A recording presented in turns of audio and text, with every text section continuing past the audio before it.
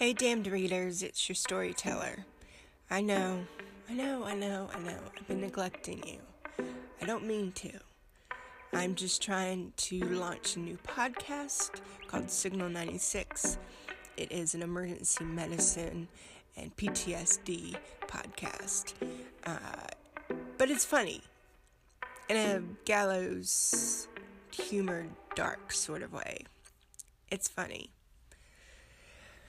But I'm back, and I'm going to give you a little attention and a little love now, and I hopefully will be giving you a little bit more now that I've kind of got this one under control and ready to record.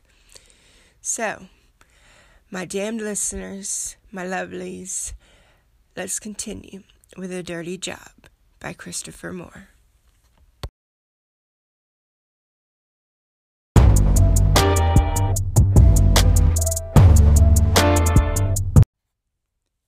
Chapter 15. The Call of Booty. Fuck puppets, Ray said out of nowhere. He was on the stair-climbing machine next to Charlie, and they both were sweating and staring at a row of 6 perfectly tuned female asses aimed at them from the machines in front of them. What was that? Charlie said. Fuck puppets, Ray said. That's what they are. Ray had talked Charlie into coming to his health club with him under the pretense of getting him back into the flow of being single. Actually, because Ray was an ex-cop and watched people more closely than really was healthy, and he had too much time on his hands, and he didn't get out much himself, the real reason he asked Charlie to come to work with him is so that he would get to know him outside of the shop. He noticed a strange pattern that had developed since Rachel's death, of Charlie showing up with people's properties shortly after their obituary appeared in the paper, because Charlie kept to himself socially and was secretive about what he did when he was outside of the shop. Not to mention all the little animals that ended up dead in Charlie's apartment. Ray suspected he might be a serial killer. Ray decided to get a little close to his boss and find out for sure. Keep your voice down, Charlie said. Geez, Ray. Since Ray couldn't turn his head, he was talking right out of the women's butts. They can't hear me. Look, every single one of them has on a headset. He was right. Every one of them was talking on a cell phone. And you and I are invisible to them. Having actually been invisible to people, or nearly so, Charlie had to take a double take. He was mid-morning, and the gym was full of lean, spandex-clad women in their 20s with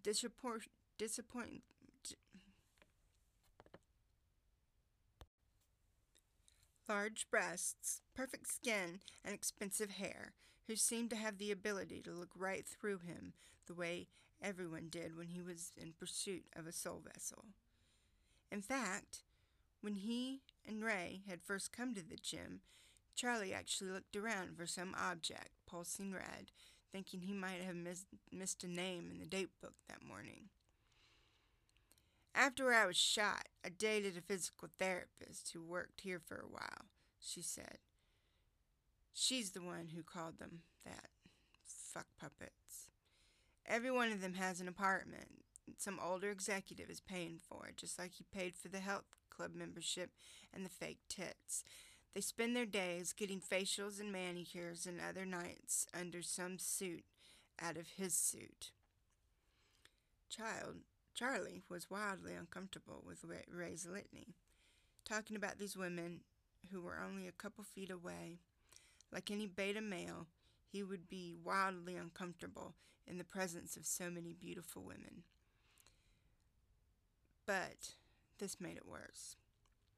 So they're like trophy wives? Charlie said.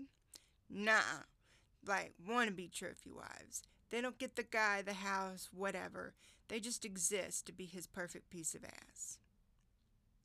Fuck puppets, Charlie said. Fuck puppets, said Ray. But forget them. They're not why we're here anyway. Ray was right, of course. They weren't they weren't why Charlie was here. 5 years have passed since Rachel's death, and everyone had been telling him he needed to get back in the game. But that's not why he agreed to accompany the ex-cop to the gym. Because Charlie spent too much time on his own, especially since Sophie had started school, and because he had been hiding a secret identity and avocation, he started to suspect that everyone might have one. And since Ray kept to himself, talked a lot about people in the neighborhood who had died, and because he really didn't seem to have a social life besides Filipino women he contacted online, Charlie suspected Ray might be a serial killer. Charlie thought he'd try and get closer to Ray and find out. So, they're like mistresses? Charlie said. Like in Europe? I suppose, Ray said. But did you ever get the impression that mistress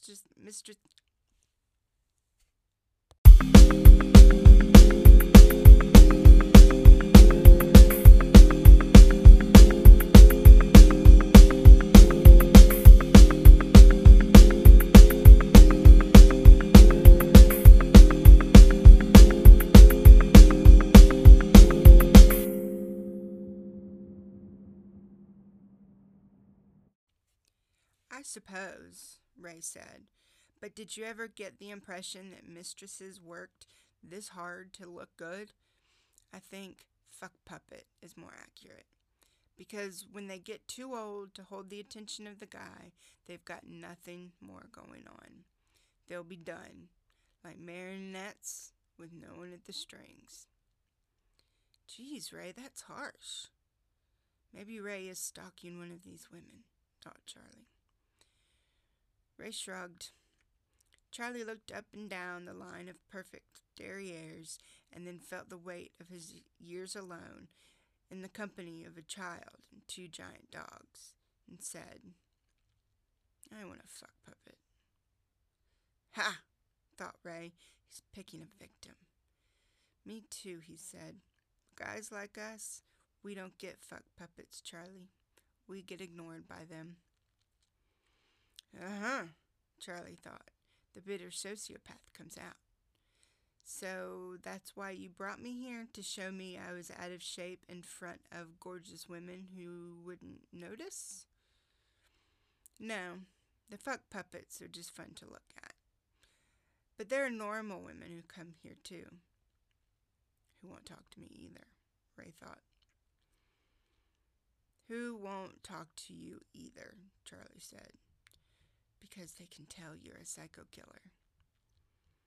We'll see in the juice bar after our workout, Ray said, where I'll sit at an angle so I can watch you pick your victim. You sick fuck, he thought. Charlie woke to find not 1 but 3 names in his date book, and the last one, a Madison McKierney, had only 3 days for him to retrieve her soul vessel. Charlie kept a stack of newspapers in the house and typically would go back for a month looking for an obituary of his new client. More often, if the hellhounds would give him some peace, he would simply wait for the name to appear in the obituary section, then go find the soul vessel when it was easy to get in the house with mourners or posing as an estate buyer. But this time he only had 3 days, and Madison McKierney hadn't appeared in the obituary, so it meant she was probably still alive. And he couldn't find her in the phone book either, so he was going to need to get things moving quickly. Miss Ling and Miss Corvette liked to do their marketing on Saturdays, so he called his sister Jane and asked her to come watch Sophie. I want a baby brother, Sophie announced to her Auntie Jane. Oh, sweetie, I'm sorry you can't have a baby brother, because that would mean Daddy would need to have sex, and that's never going to happen. Jane, do not talk to her that way, Charlie said. He was making sandwiches for them and wondered how he got stuck on making sandwiches. To Sophie, he said, Honey, why don't you go play in your room with Alvin and Muhammad? Daddy needs to talk to Aunt Jane. Okay, Sophie said, skipping off to her room. And don't change clothes again. Those are fine, Charlie said. That's the fourth outfit she's had on today, he said to Jane. She changes clothes like you change girlfriends. Ouch! Be gentle, Chuck. I'm sensitive, and I still can kick your ass. Charlie spanked some mayonnaise onto a whole wheat slice to show he was serious. Jane, I'm not sure it's healthy for her to have all these different aunties around. She's already had a hard time losing her mother, and now that you've moved away, I don't think she should be getting attached to these women, only to have them yanked out of her life. She needs a constant female influence. First, I have not moved away. I have moved across town, and I see her every bit as often as when I lived in the building. Second, it's not like I'm promiscuous. I'm just shitty at relationships. Third, Cassie and I have been together for 3 months, and we're doing fine so far, which is why I moved out. And fourth, Sophie did not lose her mother. She never had a mother. She had you. And if you're going to be a decent human being, you need to get laid. That's what I mean. You can't talk it like that in front of Sophie. Charlie, it's true. Even Sophie can see it.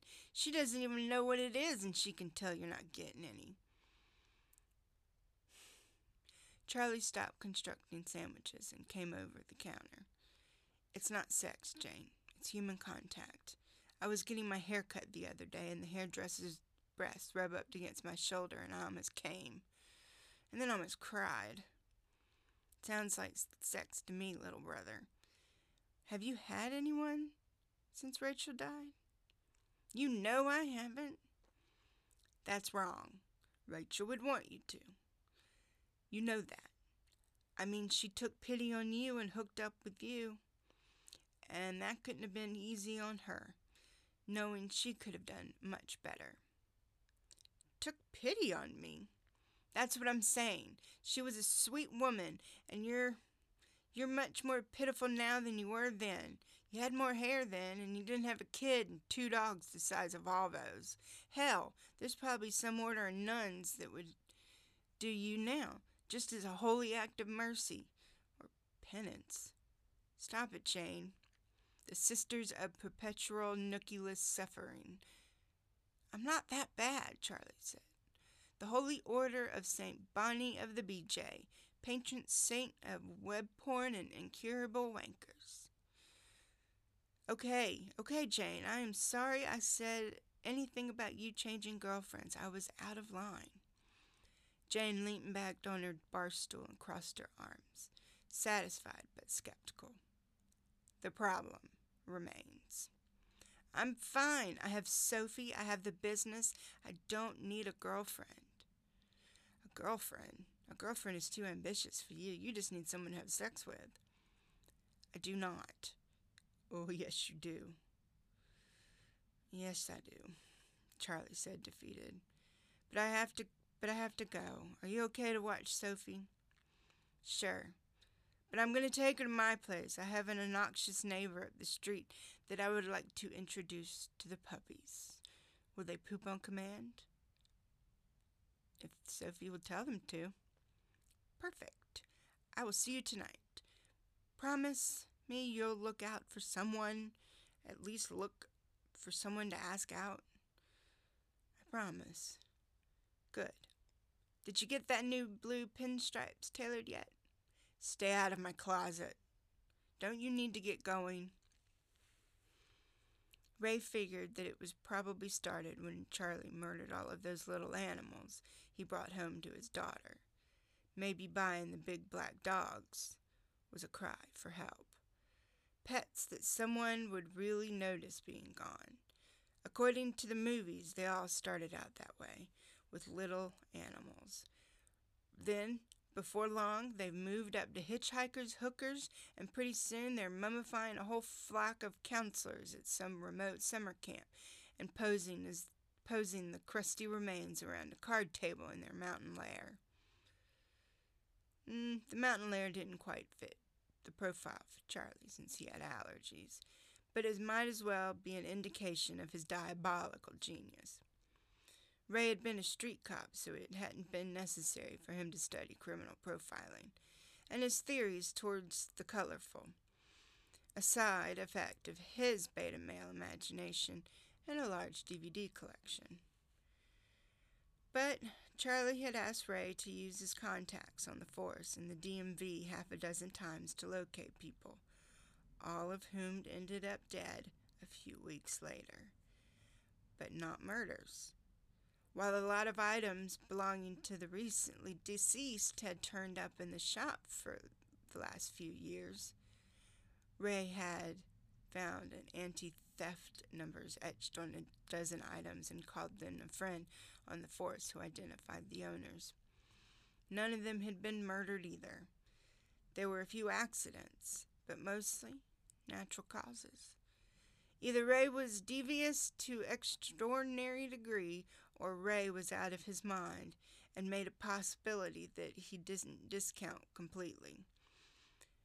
If for no other reason, he had 3 ex-wives who could testify to it. Thus, he devised the workout ruse to draw Charlie out. Then again, Charlie had always treated him well. If he turned out he didn't have a mountain lair full of mummified camp counselors, Ray knew he'd feel bad about tricking him. What if there's nothing wrong with Charlie except it just needs to get laid? Ray was chatting with Eduardo, his new girlfriend, on DesperateFilipino.com when Charlie came down the back steps. "Ray, I need you to find someone for me." "Hang on a second, I need to sign off." "Charlie, check out my new squeeze." Ray pulled out a photo on the screen of a heavily made up but attractive Asian woman. "She's pretty, Ray, but I can't give you any time off for the Philippines, though. Not right now, until we hire someone to take Lily's shifts." Charlie leaned into the screen. "Dude, her name is Eduardo." "I know, it's like a Filipino thing, like Edwina." "She has a 5 o'clock shadow." "You're just being racist. Some races have more facial hair than others. I don't care about that. I just want someone who is honest and caring and attractive." "She has an Adam's apple." Ray squinted at the screen and then quickly clicked off the monitor and spun around on the stool. "So, who do you need me to find?" "It's okay, Ray," Charlie said. "An Adam's apple doesn't preclude someone from being honest and caring and attractive. It just makes it less likely." "Right. And it was bad lighting, I think. Anyway, who do you need me to find?" "All I know is her name is Madison McCurney and that she lives in the city. But that's it." "It's a she." "Pardon me?" "Madison, stripper's name." Charlie shook his head. "You know this woman?" "I don't know her, although the name seems familiar, but Madison is the new generation stripper name, like Reagan and Morgan." "You lost me, Ray." "I've spent some time at strip joints, Charlie. Not proud of it, but it's sort of what you do when you're a cop. And you pick up on patterns of stripper names." "I didn't know that." "Yeah. There's sort of a progression going back to the 50s. Bubbles, Boom Boom, and Blaze begat Bambi, Candy, and Jewel, begat Sunshine, Brandy, and Cinnamon, who begat Amber, Brittany, and Bree, who begat Reagan, Morgan, and Madison. Madison is a stripper's name." "Ray, you weren't even alive in the 50s. "No, but I wasn't alive during the 40s either, but I know about World War II and big band music. I'm into history." "Right. So I need to look for a stripper?" "Doesn't help. I don't even know where to start." "I'll go through the DMV and tax records. If she's in town, we'll have an address on her by this afternoon. Why do you need to find her?" There was a pause while Charlie pretended to find a smudge on the glass of the counter display. He wiped it away and then said, it's an estate thing. One of the estates we got recently had some items that were left to her. Shouldn't the executor of the estate take care of that? Or his lawyer? It's minutia, not named in the will. The executor asked me to handle it. There's $50 in it for you. Ray grinned.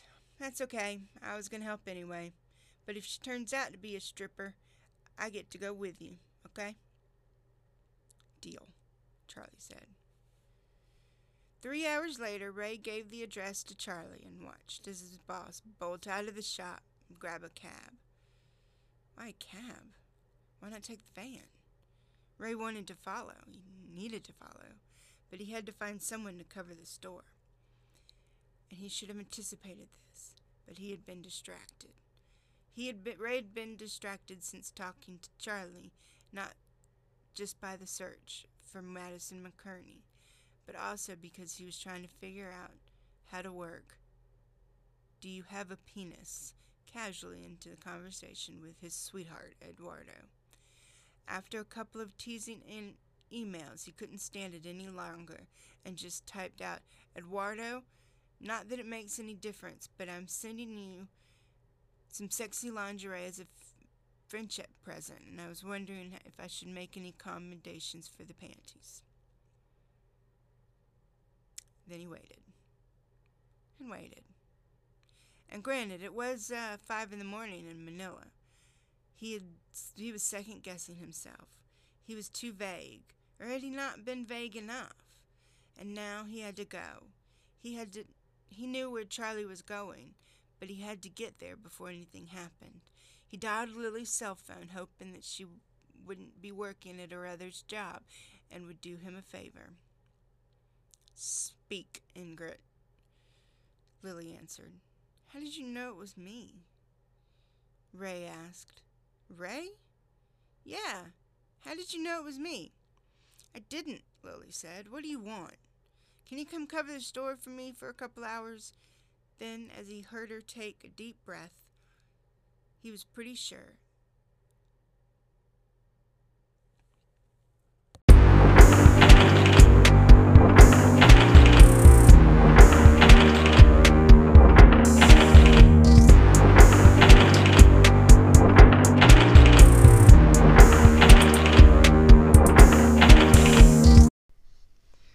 Charlie sincerely hoped that Ray wasn't a serial killer, despite all the indications to the contrary.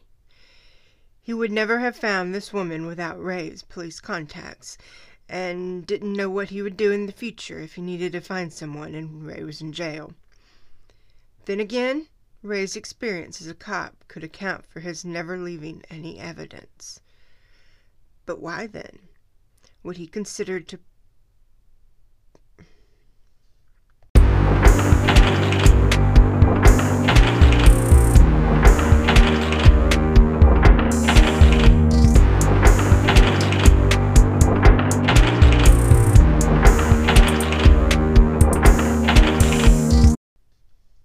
continue to pursue the Filipino women over the internet if he was just looking to kill people? Maybe that's what he did when he was in the Philippines visiting his paramours. Maybe he killed desperate Filipinas. Maybe Ray was a tourist serial killer. Deal with it later, Charlie thought. For now, there's a soul vessel to retrieve.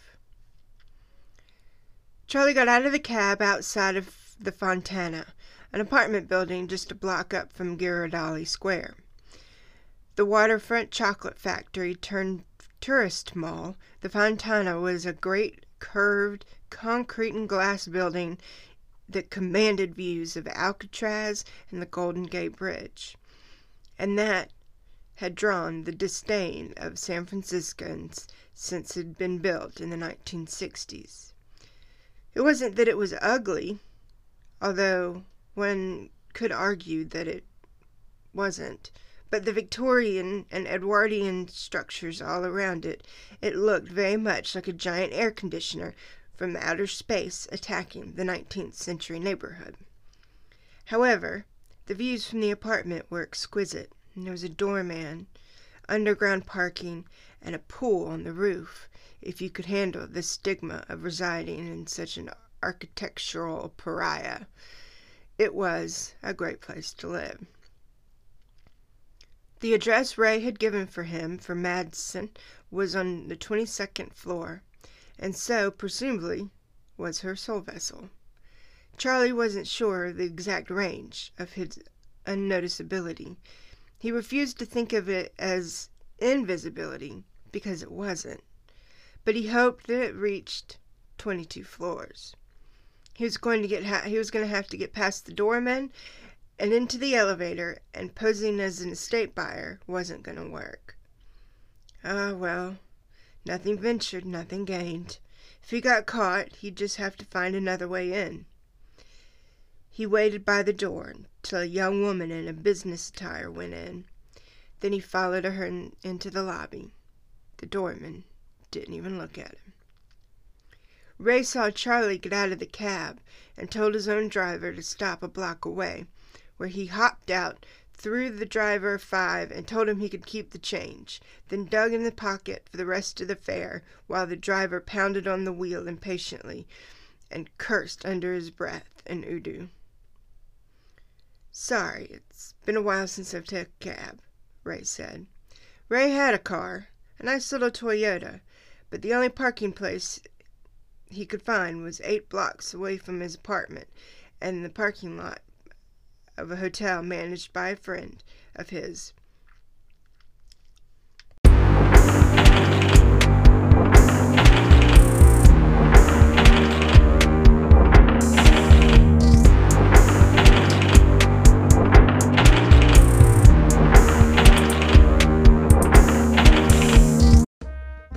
But the only parking place he could find was 8 blocks away from his apartment, in the parking lot of a hotel managed by a friend of his. And when you get a parking place in San Francisco, you kept it. So Ray mostly used public transportation and only drove the car on his days off to keep the battery charged. He jumped out of the taxi outside Charlie's shop and shouted, "Follow the cab!" thus completely terrifying the Japanese family in the back. "Sorry," Ray said. "Konnichiwa. It's been a while since I took a cab." He jumped in the back and caught a cab that didn't have a fare. He sneaked quickly up the street, going from light post to newspaper machine to ad kiosk, ducking behind each, staying in his stealth crouch and achieving nothing whatsoever except to look like a complete loon to the kid standing in the bus stop across the street. He reached the underground parking entrance of the Fontana just as Charlie was making it to the door. Ray crouched behind the keycard pillar. He wasn't sure what he was going to do if Charlie went for the building. Fortunately, he had memorized Madison Kearney's phone number, and he could warn her that Charlie was coming. In the cab on the way down, he remembered where he had seen her name, on the register at her health club. Madison Kearney was one of the mid-morning fuck puppets from the gym, and Ray suspected Charlie was stalking her. He watched Charlie fall behind a young woman in a business suit who was heading up the walk into the Fontana. Then Charlie was gone. Just gone. Ray came out into the sidewalk to get a better angle. The woman was still there. She'd only gone a couple of steps. But he couldn't see Charlie. There were no bushes or walls. The whole damn lobby was glass. Where the hell had he gone? Ray was sure he hadn't looked away. He didn't even look. He didn't even blink. And he would have seen any sudden move Charlie made. Reverting to the beta male's tendency to blame himself, Ray wondered if maybe he had some sort of petit mal seizure that made him black out for a second. Whether or not he did, he had to warn Madison McCurney. He reached to his belt, felt his empty cell phone clip, and then remembered putting his cell phone under the register when he had gotten to work that morning. Charlie found the right apartment and rang the bell. If he could get Madison McCurney to come out to the hallway, he could slip in behind her and just look through her apartment for her soul vessel. Just down the hall there was a table, some artificial flower arrangements. He tipped it over, hoping she was compulsive or curious enough to come out of her apartment to have a closer look. If she wasn't home, well, he'd just have to break in. Odds were, with a doorman downstairs, she didn't have an alarm system. But what if he could see him? Sometimes they could, the clients. Not often, but it happened. And she opened the door. Charlie was stunned. She was stunning. Charlie stopped breathless.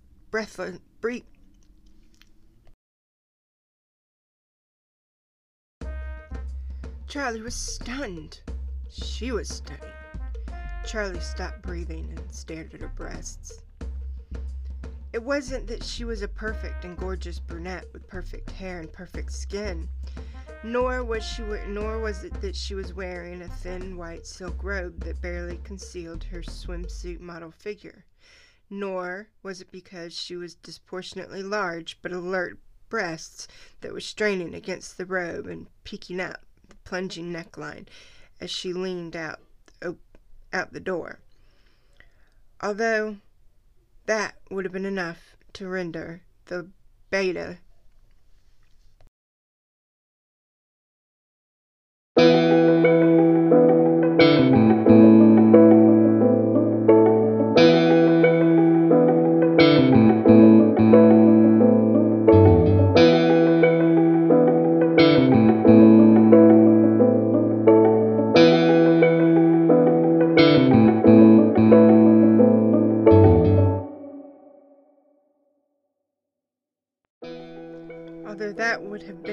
to render the hapless beta breathless under any circumstances.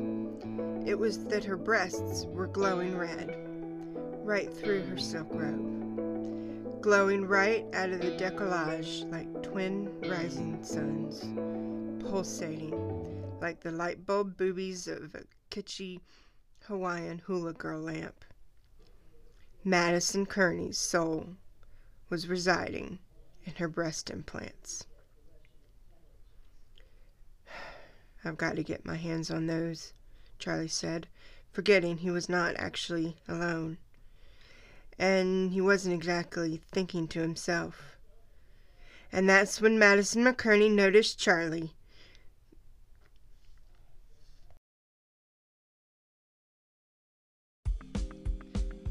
Then Madison McCurney noticed that Charlie was there and started screaming.